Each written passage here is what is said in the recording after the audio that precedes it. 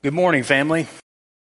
As we have been continuing in our series, Eyes on Jesus, we've been talking about the story of a runner named Sarah. As she nears the end of her race, I wanted to finish that story. She approached the final stretch, the finish line now emerging in the distance. Sarah's body was exhausted, but her spirit burned bright. The cheers of the crowd grew louder, propelling her towards the culmination of months of hard work and determination. Pushing toward the finish line, she felt a surge of triumph and emotion. When all of a sudden, a sharp, searing pain shot through Sarah's right leg. It felt like thousands of lightning bolts all at once, instantly bringing her to her knees. Gasps of concern from the spectators rung out, and a wave of panic washed over Sarah. The finish line was so close, and yet now seemingly so unreachable.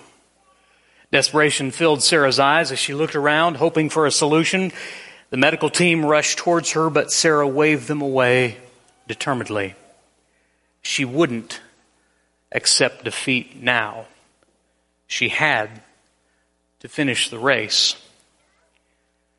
So she summoned every ounce of willpower, focused firmly on the finish line, took a deep breath, and began to crawl.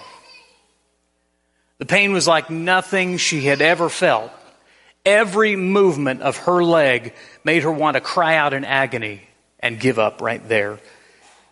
But refusing to quit, she gritted her teeth, clenched her jaw, and dragged herself painfully forward. The crowd was silent, captivated by the struggle unfolding before their eyes. The ground was unforgiving as Sarah's hands and knees scraped against the pavement. Doubt and pain clawed at her. Every nerve in her body begged her to stop.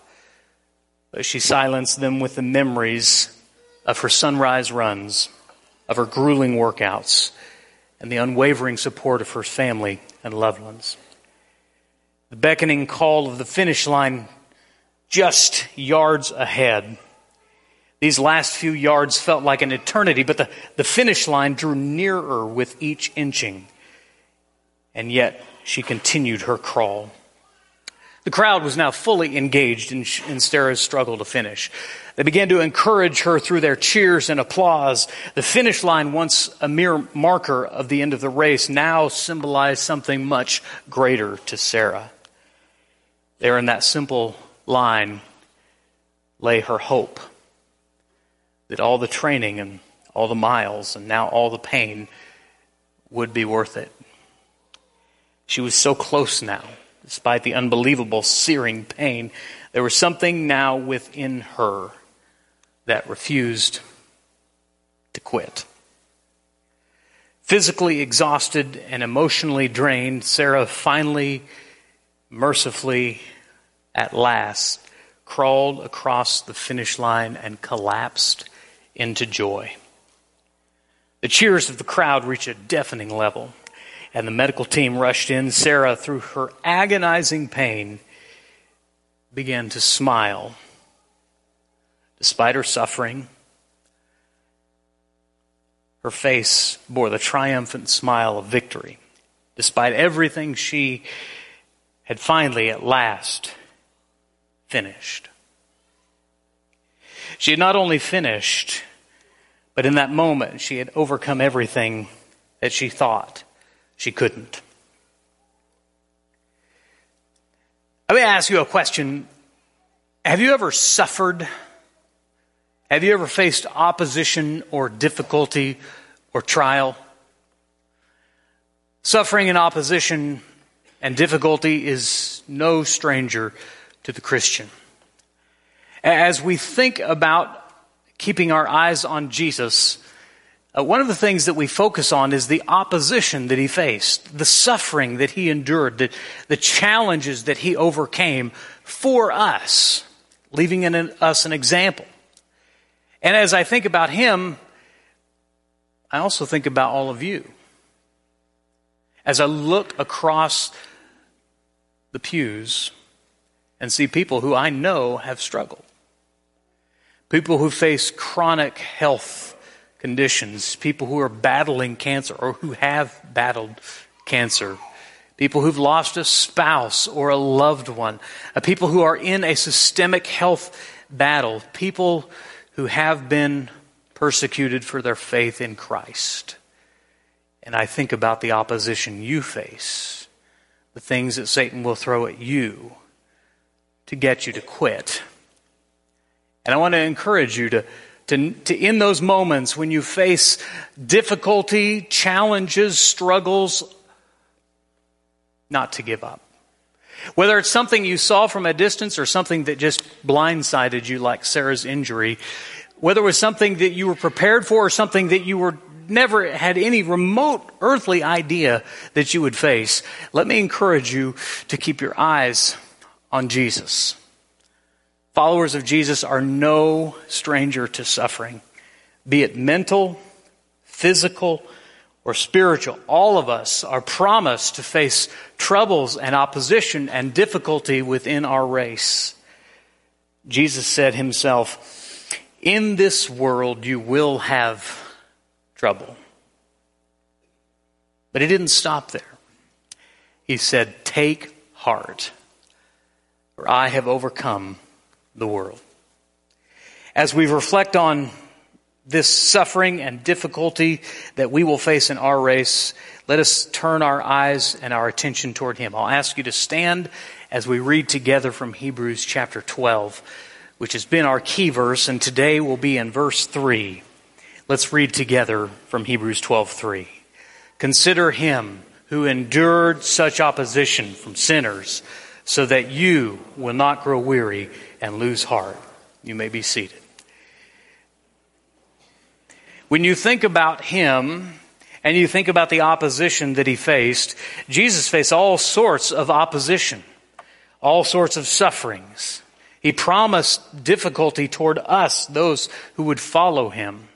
C.S. Lewis wrote this in a Grief Observed. He wrote, "We are promised sufferings. They are part of the program. We were even told, 'Blessed are they that mourn. Blessed are those who are persecuted.' And I accept it. I've got nothing that I hadn't bargained for. Of course, it's different when the thing happens to oneself and not to others in reality, not imagination."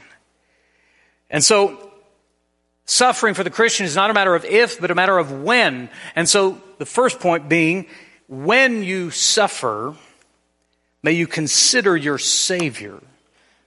Hebrews says, "Consider him who endured such opposition from sinners."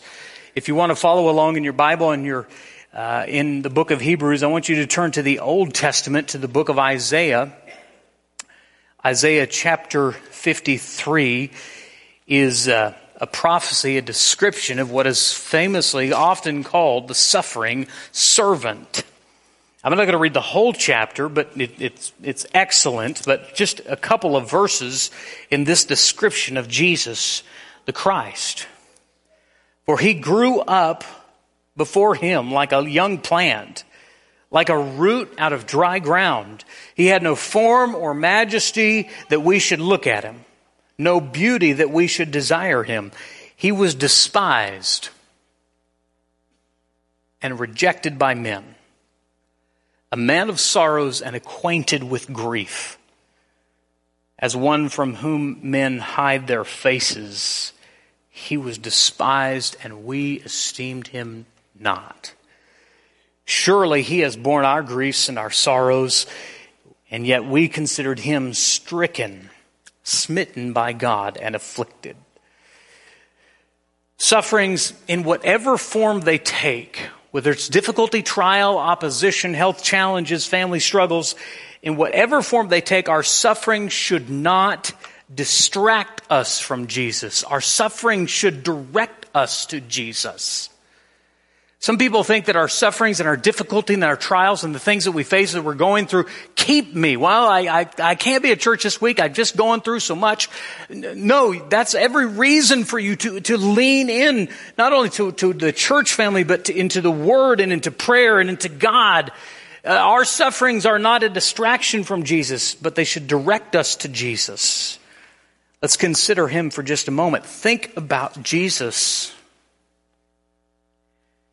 In His 33 years on earth, 30 of them were in near obscurity, growing up in poverty. No one knew His name. He had no fame, no reputation, other than for a few brief moments in childhood. Until He was age 30, no one knew of Him. And when they knew Him, many of them didn't like Him. He was hated and reviled. He was mocked and misunderstood. He had dysfunction in His family. Yes, Jesus had dysfunction in His own family. The Scripture says that His siblings wished to put Him away quietly because of the things that He was teaching. Jesus experienced disappointment from His friends. Jesus experienced abandonment and anger and frustration and grief. He was tempted and tried and troubled and betrayed. He was abused and beaten and humiliated and belittled. He suffered in every way imaginable. Physically, mentally, emotionally, relationally, and most of all, at the cross, He suffered spiritually. Not because of anything that He had done, but because of the things which we have done. There is no suffering with which Jesus Himself is not intimately familiar and knowledgeable. When your troubles deplete you and you feel drained and you feel like you can't go on any farther and you feel exhausted, may you remember His example. Scripture says, so that you will not grow weary and lose heart. Have you ever been a place of exhaustion? I mean, just a place where you feel like you have nothing more to give. Where you have nothing more, you've been poured out and you are exhausted. Not just physically, but emotionally and spiritually. You are done. And when you get to that point, I gently but firmly point you, as Scripture does, back to the suffering Savior. You see, the temptation is when we suffer to withdraw, to focus in on ourselves, to hunker down, to get small, to withdraw from others, to withdraw from God. But Scripture beckons us back to Jesus. Listen to the Apostle Peter in 1 Peter chapter 1, verses 3 through 9. This is where Peter, he's not only intimately familiar with suffering, but he's going to suffer very quickly in his life. And when they go to crucify Him, He will be taken to a cross. And because he focuses on Jesus, he says, I would ask that you crucify me upside down because I'm not worthy to be crucified as my Lord. Listen to what he writes in 1 Peter chapter 1, verses 3 through 9.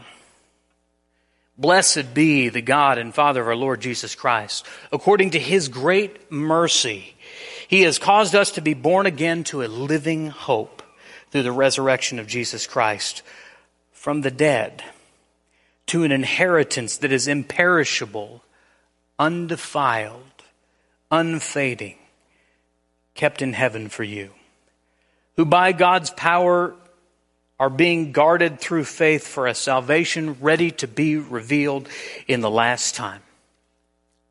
He's speaking to Christians who are suffering or who are about to suffer.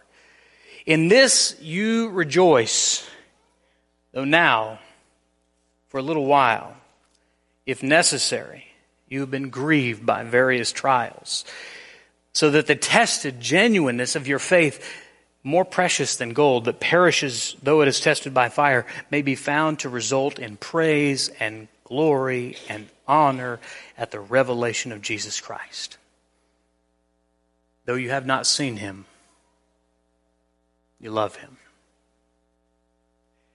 Though you do not now see him, you believe in him, and rejoice with joy that is inexpressible and filled with glory, obtaining the outcome of your faith, which is the salvation of your souls.